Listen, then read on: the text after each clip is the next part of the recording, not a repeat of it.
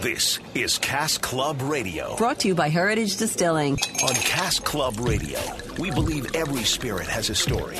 And stories, like good drinks, are always better when shared with friends. Each week, we'll explore the intersection of cocktails, spirits, beer, wine, and life. It's Cask Club Radio.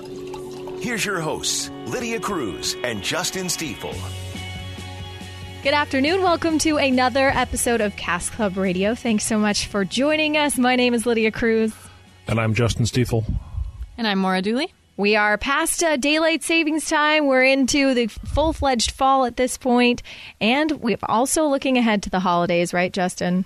Well, yeah, the holidays are not going to stop even if we ask them to, so they're coming. They're on their way. It's like winter's coming, right? Yes, exactly. Good Game of Thrones reference. Plus, you were already, I felt like as soon as Halloween ended, you started seeing the commercials for getting ready for not only Thanksgiving, but getting ready for Christmas and starting your planning ahead for that. Well, even before Halloween, when I was at Costco and Home Depot just doing, household chore stuff, they had their full Christmas tree selection up for people to buy. So for the fake Christmas trees, driving around my neighborhood this week, I saw our neighbors, several of them who have hired these companies to come put Christmas lights up all over their homes and garages, and they are already up, ready to go. Not plugged in yet, and I'm counting down the days before we start to see them all lit up. So people are definitely getting ready very early this year. Well, I love it. And you guys in particular have a way that people can still get ready for the holidays with your Advent calendar. Yes, we've sold through a lot of them already. Of course, Girls' Night Out was last Thursday, and we had about 1,500 ladies roll through the downtown distillery, and a lot of Advent calendars in and out rolling, so that's good. Lots of people on the internet ordering them, and, it's only a couple weeks until December 1st, so folks still have a chance to get them, and they make great gifts, and what we do, we encourage people, get a couple of them for Thanksgiving, have them next to your front door, because if you're hosting Thanksgiving like we are, and people come with a housewarming gift or something like that, you will have an Advent calendar to give them in return, as a good host or hostess should do. Oh, I love that. Yeah, it's a great party gift. Either way. Either way. What's going on in the headlines this week? Well, not to be surprised, but our friends in Iceland went temporarily dry.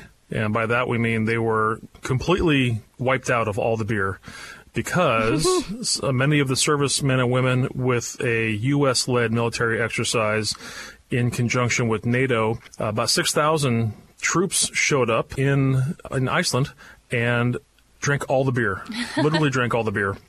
According to reports, it's estimated that between 6,000 and 7,000 personnel landed, and the bars were overwhelmed by demand, and they had to request emergency supplies from the local brewery, known for its gull lager. I assume that's named after a bird. And the bar owner wrote that they were fighting an overwhelming force. Oh, wow. So kudos to the American servicemen and women who showed the folks in Iceland how we throw down, and we hope they remain safe in their service for our country. Absolutely. Well, they'll know. Iceland will know next time to maybe better plan. They'll know exactly what they need supplies wise.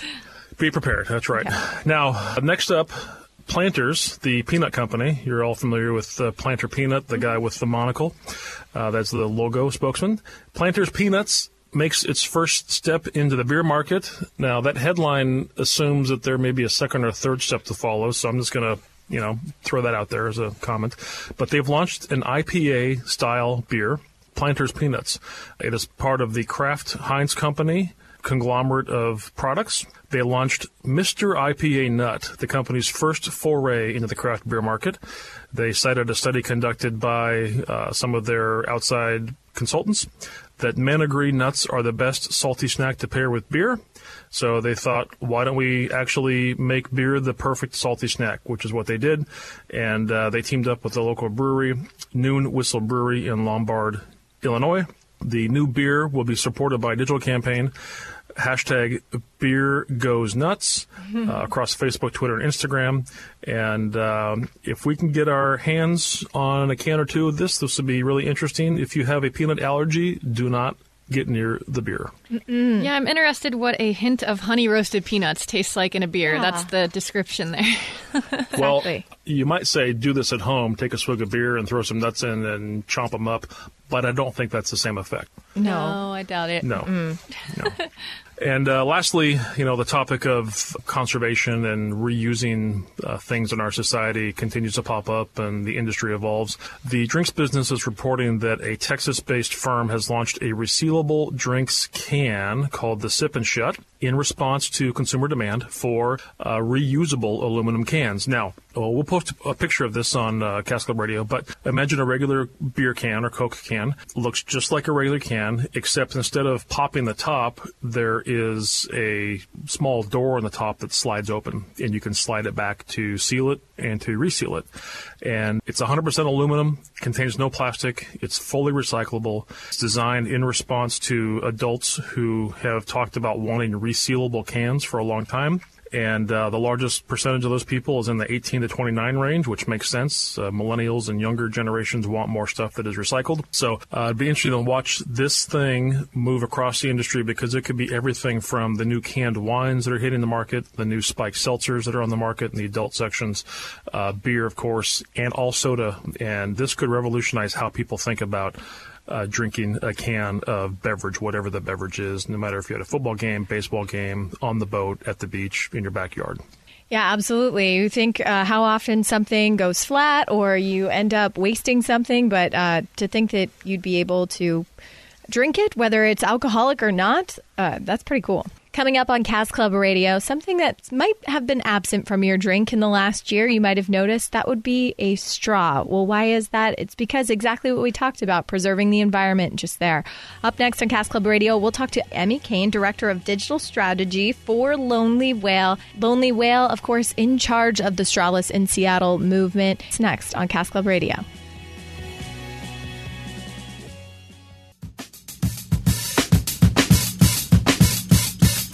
Welcome back to Cask Club Radio. Thanks so much for hanging out with us today. And one movement we've seen, especially in the local Seattle area, is the push to eliminate plastic, and particularly eliminate something small and yet meaningful like plastic straws. The Strawless in Seattle campaign taking effect last year. This is a cause, I'm sure, near and dear to local business owners' heart, though, Justin. It is. And we've talked about this in previous episodes, specifically about the straw ban, which also came about as a result of plastic shopping bag bans and other things that are happening community by community. The interesting thing, and I'm going to be interested to hear our guests' thoughts on how to support the recycling industry. In the last 60 days or so, China has announced they're going to stop taking America's garbage. So when we talk about recycling and we talk about, okay, it's great to put stuff into recycling and we want to buy more recycled products to reuse and not put stuff in the landfills. And most of that was being bulked up and shipped to China, and they were recycling a lot of that stuff. If they're not going to take it now, where's it going to go? We don't necessarily have all of the recycling facilities set up in the U.S. right now to handle that amount of garbage. And so that means temporarily, a lot of it will go in the landfill or it will sit open. So one of the things that folks need to think about is how do they, if they really want to support recycling and keep it economically viable, we've got to figure out how to encourage more recycling plants to open in the U.S. to allow us to recycle stuff here locally to put back into consumer goods for all types of products, straws, bags, cardboard boxes, on and on and on. Well, there was a local organization that kind of got the ball rolling on this last year. Right now, we are joined by Emmy Kane, Director of Digital Strategy for Lonely Whale. And Emmy, for those of our listeners who don't know about Lonely Whale, can you tell us a little bit about it? Yeah. Hi, everyone. So Lonely Whale is a young ocean health nonprofit founded about 3 years ago by Adrienne Grenier and Lucy Sumner. And our focus is really on incubating courageous ideas that save our ocean. We're focused on the reduction of plastic pollution in our ocean through three main pillars, including scalable solutions, impact campaigns, and vital education. So each of those things that you mentioned, can you give a few examples of what they would be? Sure. So Scalable Solutions is embodied in our Next Wave initiative, which is a corporate engagement consortium of companies, 10 strong now. We just welcomed HP Inc. and IKEA joining this consortium of companies that are actually creating the first commercially scalable and global network of supply chains around ocean-bound plastics. Our Vital Education is embodied in our Ocean Heroes Bootcamp, which we launched last year alongside 9 other organizations to not only educate the youngest learners about plastic pollution, but also to empower them with the very important campaigning skills that they need to create campaigns that measurably reduce plastic pollution within their own communities. And then finally, our impact campaigns has been embodied in our Strawless work, which is what we're here to talk about today. Absolutely. There's a perfect lead-in to Strawless in Seattle. We've talked about it before on this show, but how did that come about?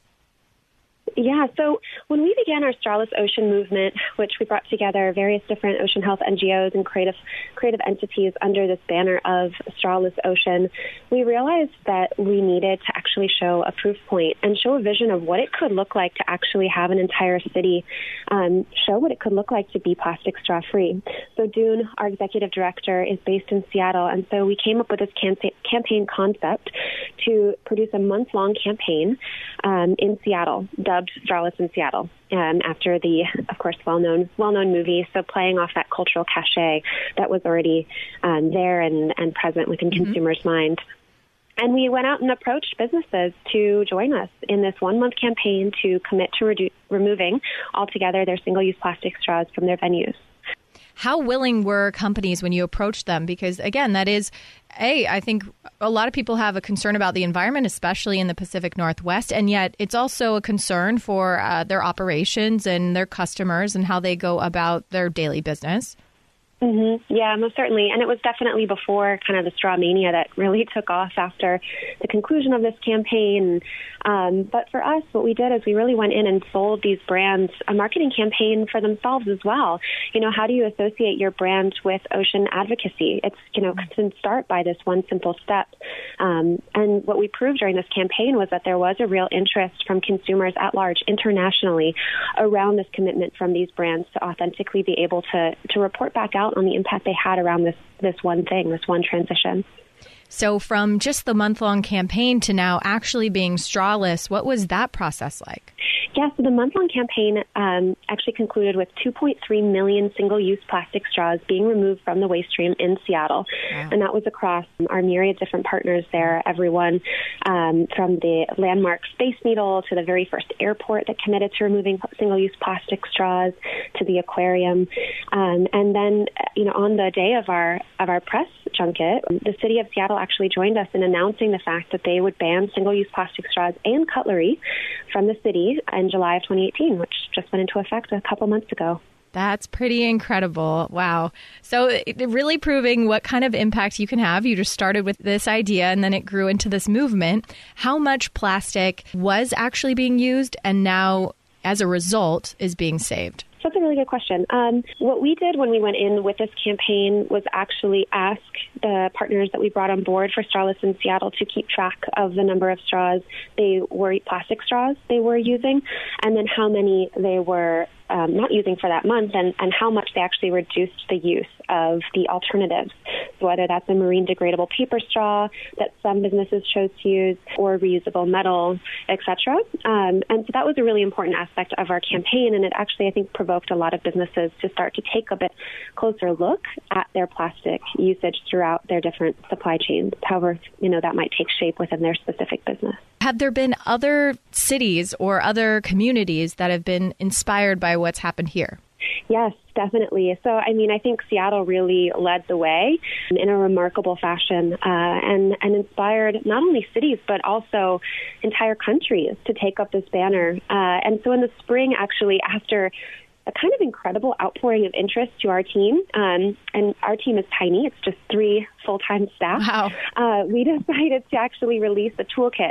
So changing our Strawless Ocean movement into an open source toolkit under the banner of For a Strawless Ocean, so that corporations and individuals and countries could add their name or their banner or whatever it was in front of that For a Strawless Ocean and allow them to join this movement under the same visual identity and the same ethos.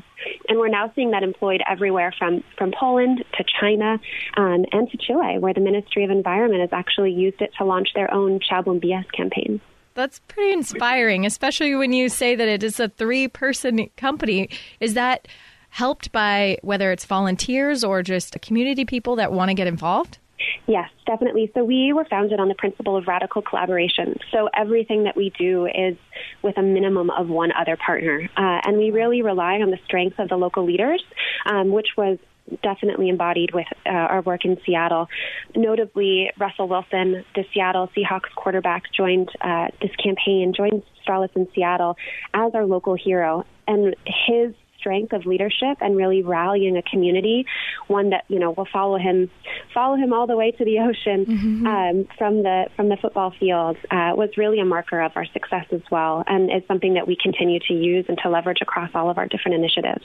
Well, Emmy, what's next? What's the next step for either your company, for Lonely Whale, or for people who want to get involved and want to see this grow? So we chose the straw pretty strategically as a gateway plastic into the single-use issue. And, amongst our work and various other initiatives and also pieces of content that were released this year, including, Blue Planet 2, we've really seen the single-use plastic issue grow internationally, notably this week even being named the Word of the Year by Collins Dictionary.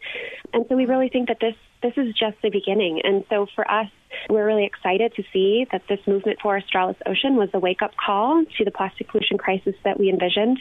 And we're really looking forward now to taking it to the next level. Emmy, thank you so much. We really appreciate you taking time out of your busy schedule to talk. And where can people get more information if they want to get involved or just learn more about Lonely Whale? Of course. So you can follow us at Lonely Whale on all social media platforms. And if you want to learn a little bit more about our work and the Strawless Ocean Initiative, you can visit strawlessocean.org. Perfect. Thank you so much for your time. Of course. Thank you. Coming up next, we're going to talk to Erin James. She's an author, the editor of Sip Northwest and CiderCraft magazine. She knows pretty much everything there is to know about cider, and she's going to give us an education. That's next on Cask Club Radio.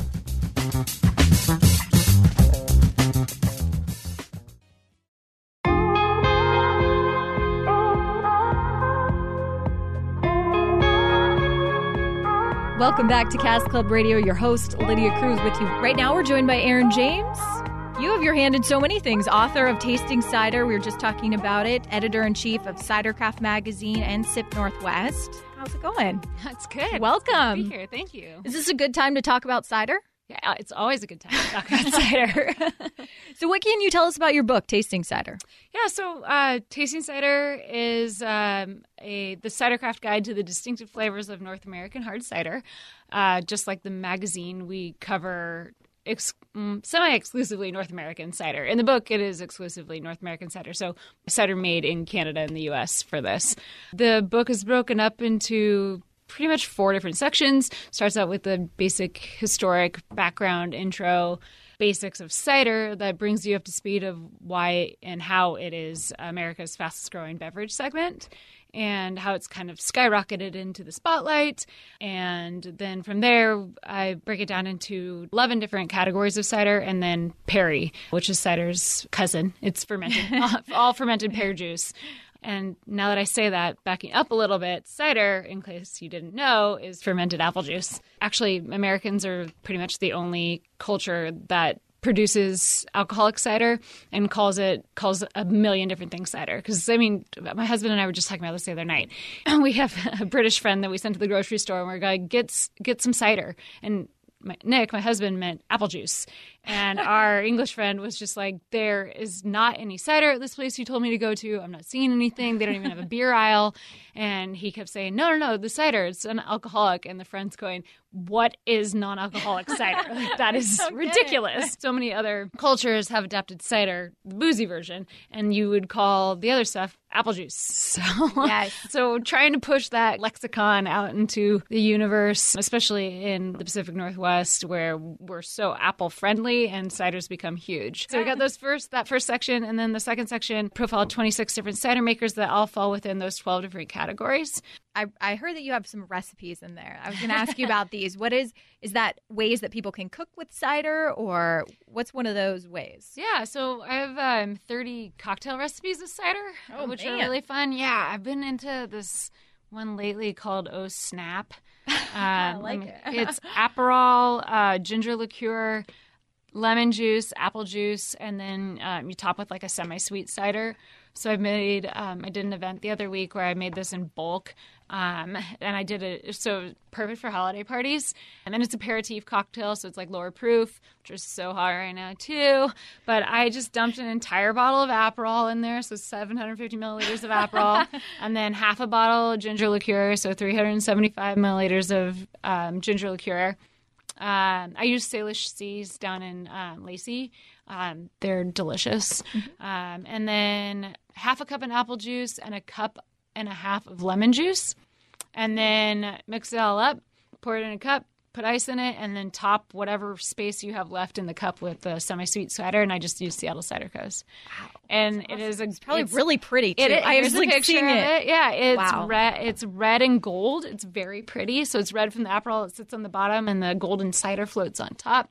Very holiday friendly. Yeah. But it's good. And plus, I made it earlier in the day and just kept it in the fridge, and it was easy. It was really easy for bulk making. So. Yeah, awesome. We talk about a lot of cocktails on the show, and I haven't seen cider-themed cocktails. That sounds delicious. Oh, man. I'm really into it. To segue into my recipe section of the book. Cheese and ciders. Cider is such a great pairing food. It goes with so many things because it has that fruit and because it has acid.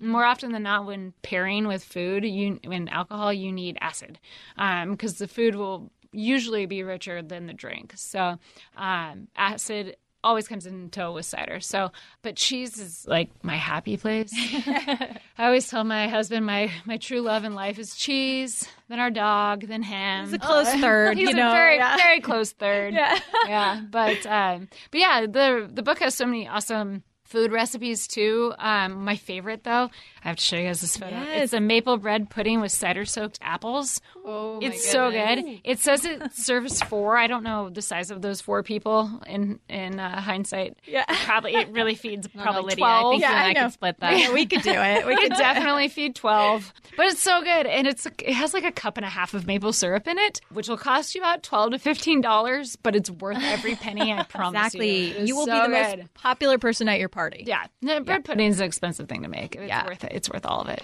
What is maybe just one misconception that people who have yet to try it or have yet to get into cider, you think that is stopping them from ordering cider at the bar? I would say by far the biggest misconception about cider is that it's sweet. That is, there definitely are ciders that are sweet, but cider, almost by definition, is fermented to dryness. There's it depends on the producer, but there is either sweetness, sugar, which can be from sugar, from juice, unfermented apple juice, added back in to create that sweetness, and other ways of doing it too, to make it sweeter again after it's been fermented. But if you want to try dry cider, if that's what you're drawn to, a lot of ciders will be labeled that way. You can ask a bartender and say, hey, what's this like? But I would say sweetness is by far the biggest misconception, that cider is sweet. So yeah. Can I ask just on a personal level, how did you get so interested in cider? And because obviously, writing for being editor of 2 publications, writing this book, how'd you get so into it? So Sip Northwest, we've been covering, we've been around for about almost 7 years now. And we've been covering cider probably for the last 4.5, 5 years of that, increasingly so with the industry as it's grown. And so from there, we launched CiderCraft in May of 2014. And doing that and launching that, it required me to learn so much about the beverage. And I'd written about it a little bit in SIP, but with CiderCraft, cider being its full focus, obviously, just really had to dig in a lot more. So got into it, and I don't know. There's something about cider producers. They have this really kind of like purity to their passion. It hasn't. A lot of people come from different beverage fields, but they have just this. I don't know. It's just honest and excited. I don't know. There's this this temperament that you don't see in other beverage fields because they haven't quite been jaded as much yet. So it's so wonderful. There's an enthusiasm that is just completely infectious. So that's been really, really fun about the industry. But, I mean, Washington in general is pretty hop in place for all types of, craft breweries, wineries, everything. It's an exciting time. Yeah, I think we're still Washington has more distilleries than any other state in the country too. Yeah. Beat out Kentucky, super exciting. Yeah, that's an accomplishment. Yeah, it really is. Oregon still leads breweries, but still. It's cool. Yeah, it's very exciting to be involved in this industry right now. What's one thing you'd like to see develop in the industry, or you'd like to see one place you'd like to see it go? With cider, probably the biggest project going on within the industry right now is establishing a lexicon and establishing a consistent language to use from both the consumer and the producer. I know, next level shit here. Yeah. Sorry. That's okay. Can I say that on the radio? Sorry. No. But yeah, there's touching on kind of what we were saying earlier. There's a slight identity issue with cider of the consumer being like, wait, is it a beer? Because so many times, I'm sure cider producers could tell you this. People come in, they're like, I can't have gluten. They're like, okay, it's an apple. Yeah. Like, there's no gluten. Yeah. But yeah, so that's kind of one of the biggest issues is establishing a normative language. And so trying to not so much pulling away from being like, okay, stop calling it hard cider, let's just call it cider. It's more kind of coming out with style guidelines, kind of setting standards. A lot of producers don't want to be pigeonholed in so many ways. But I think that having some clear talking points with the consumer will help the consumer understand. And I think that's really the next step for the industry is setting up normative language. And so that's the United States Association of Cider Makers is a real thing. It's a massive national association, and they're really pushing for a lexicon. And that's really exciting. So the first thing they put out were style guidelines, which with actual established standard categories. So like one's called heritage cider, one's called modern cider. There's fruit ciders, there's hop ciders. So those are all, and that's really similar to what we did in the book too. We had a little different names, a very similar mindset. So I was like way ahead of the time here when I wrote this. But yeah, so that kind of stuff is really exciting to see because something like heritage can mean a couple different things, but it's still establishing that normative language. I feel a lot more educated on cider because I was one of those people that didn't quite understand. So. Oh, good, because I feel like I just spat words at you. No, very cool. So if people want to get this book, which they should, for the holidays, for the family friends, make those recipes, be the most popular person at your holiday party, where can they get it? We sell it on cidercraftmag.com. It's on, for those of you who are lazy like me, you can buy it on Amazon in about 3 clicks. And Barnes & Noble is a huge supporter too. I think you could buy it on like Target and Walmart online too. But guaranteed, if you're shopping in store, Barnes & Noble will have it. And then for Seattleites, Elliott Bay Book Co., Book Larder, Third Place Books. I'm trying to think of who else. A couple little shops around here too. So there's a lot of people that local are support. carrying. Yeah, it's been neat. Fun. Well, I go in and harass people. I'm like, hey, I see you have a local author section. Yeah. I see my book on the bottom shelf here. How about we talk about moving it over there? Oh, it's so cool. Well, thank you so much for coming in and spending time. And that was Erin James, author of Tasting Cider and editor at Sip Northwest and CiderCraft magazines. Coming up next, we pay tribute to a legend in the distilling world.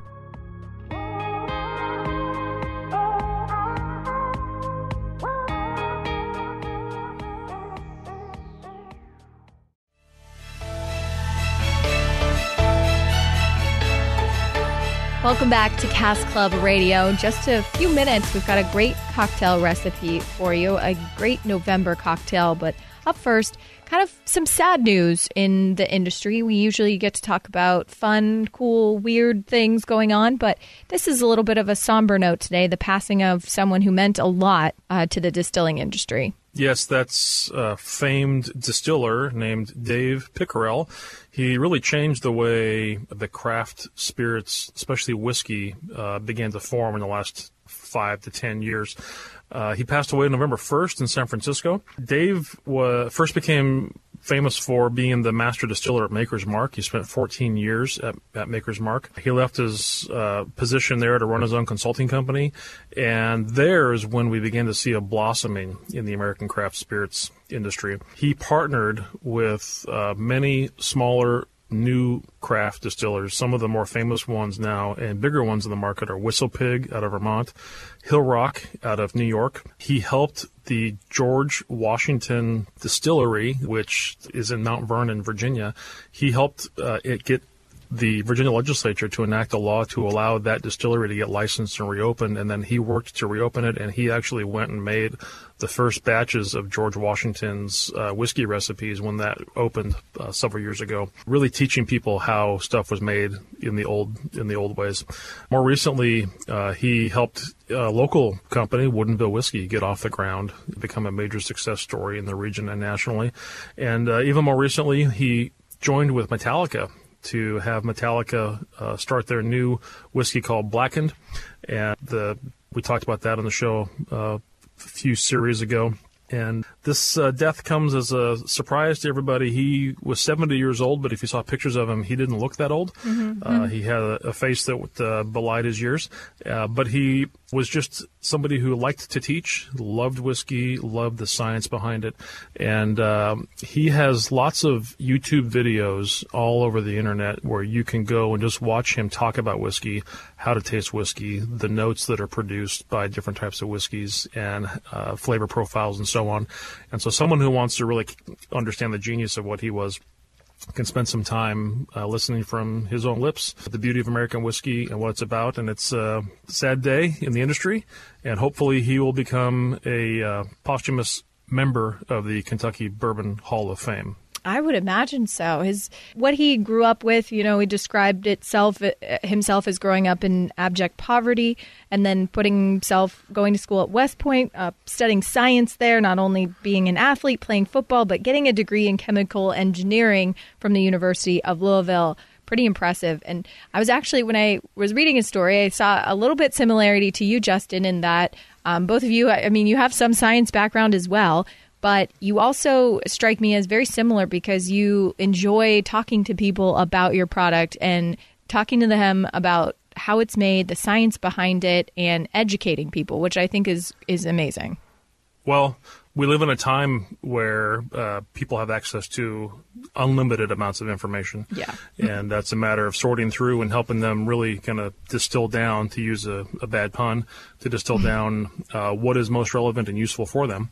And to the extent that we can all get together to make the industry better, healthier, stronger, more representative of the communities that they live and work and serve. Yeah, I'm happy to pick that up and run with it. But this guy was a giant in the industry, and no one will be able to fill his shoes. And he helped really become the grandfather of the modern craft whiskey movement. I just love anyone that you can feel their passion just by. It sounds craft. like anyone who talked to him about whiskey could just feel the passion come through. And I think that anyone that can become a part of something they love that much in their life is blessed. Yes. So this weekend we will raise a toast to Dave Pickerel. Make it bourbon. The grandfather of the modern craft whiskey movement. Yes. If you want to raise a glass, but you're not a huge fan of whiskey or bourbon, how about the cocktail that you guys have, a great cocktail recipe for people to make this week? Yes, this week we have a vodka-based cocktail. We call this Rhymes with Orange. Get a tumbler of ice and some vanilla syrup. We use Raft vanilla syrup, fresh lime juice from a lime, some of our blood orange vodka, and then blood orange soda. So this is a very orange-focused drink. It's very light and refreshing. Does not taste like a creamsicle. It tastes a little light and bubbly. It's great to drink before a big meal like Thanksgiving because it doesn't fill you up. You can even add a fresh couple cranberries in there to garnish it. Fill the tumbler with ice. Put a half ounce of the Raft vanilla syrup, half ounce of the lime juice, 2 ounces of the blood orange vodka, and then top that off with some dry blood orange soda. Dry is the brand of the soda. And garnish it with cranberries and maybe at the Thanksgiving dinner a sprig of rosemary or thyme to float. Ooh. Oh, that sounds so festive. Yeah. I love it. Well, speaking of those holiday parties and great things that you can bring if you're either a guest or if you can provide for your guests if you're hosting, Justin, you guys have eggnog going on right now. We do. We've got the fresh, organic, small batch, locally made eggnog. in our tasting rooms, and you can go in and get those. They are sold in the 1 liter size bottles. No alcohol in them, but it is designed so you can match any number of our spirits into the eggnog and make a great cocktail. And because there's no alcohol, the kids can enjoy. That's all organic, 5 ingredients, all natural. And if you happen to be down in Eugene and you want to pick up some of the new rum we've been making, that goes great in the eggnog as well. Delicious. Mm-hmm. Well, as always, you can check out the recipe for the Rhymes with Orange cocktail. You can see photos of the resealable aluminum can or any of the stories we talked about. That's available at heritagedistilling.com, where you can check out this episode plus past episodes of the podcast. And don't forget to rate us on iTunes. Find us on Facebook, Twitter, and Instagram at Cask Club Radio. You can also find us at heritagedistilling.com. And you can go and download past episodes of the podcast at Cairo FM, or you can also find us on 710 ESPN on your AM dial. And as always, you can send us an email, too, because if you have great holiday entertaining ideas, it's that time of year, and we'd love to hear from you. If there's special cocktail you're making, special food you're making, we'd love to hear it. As always, we will see you next week. Cheers.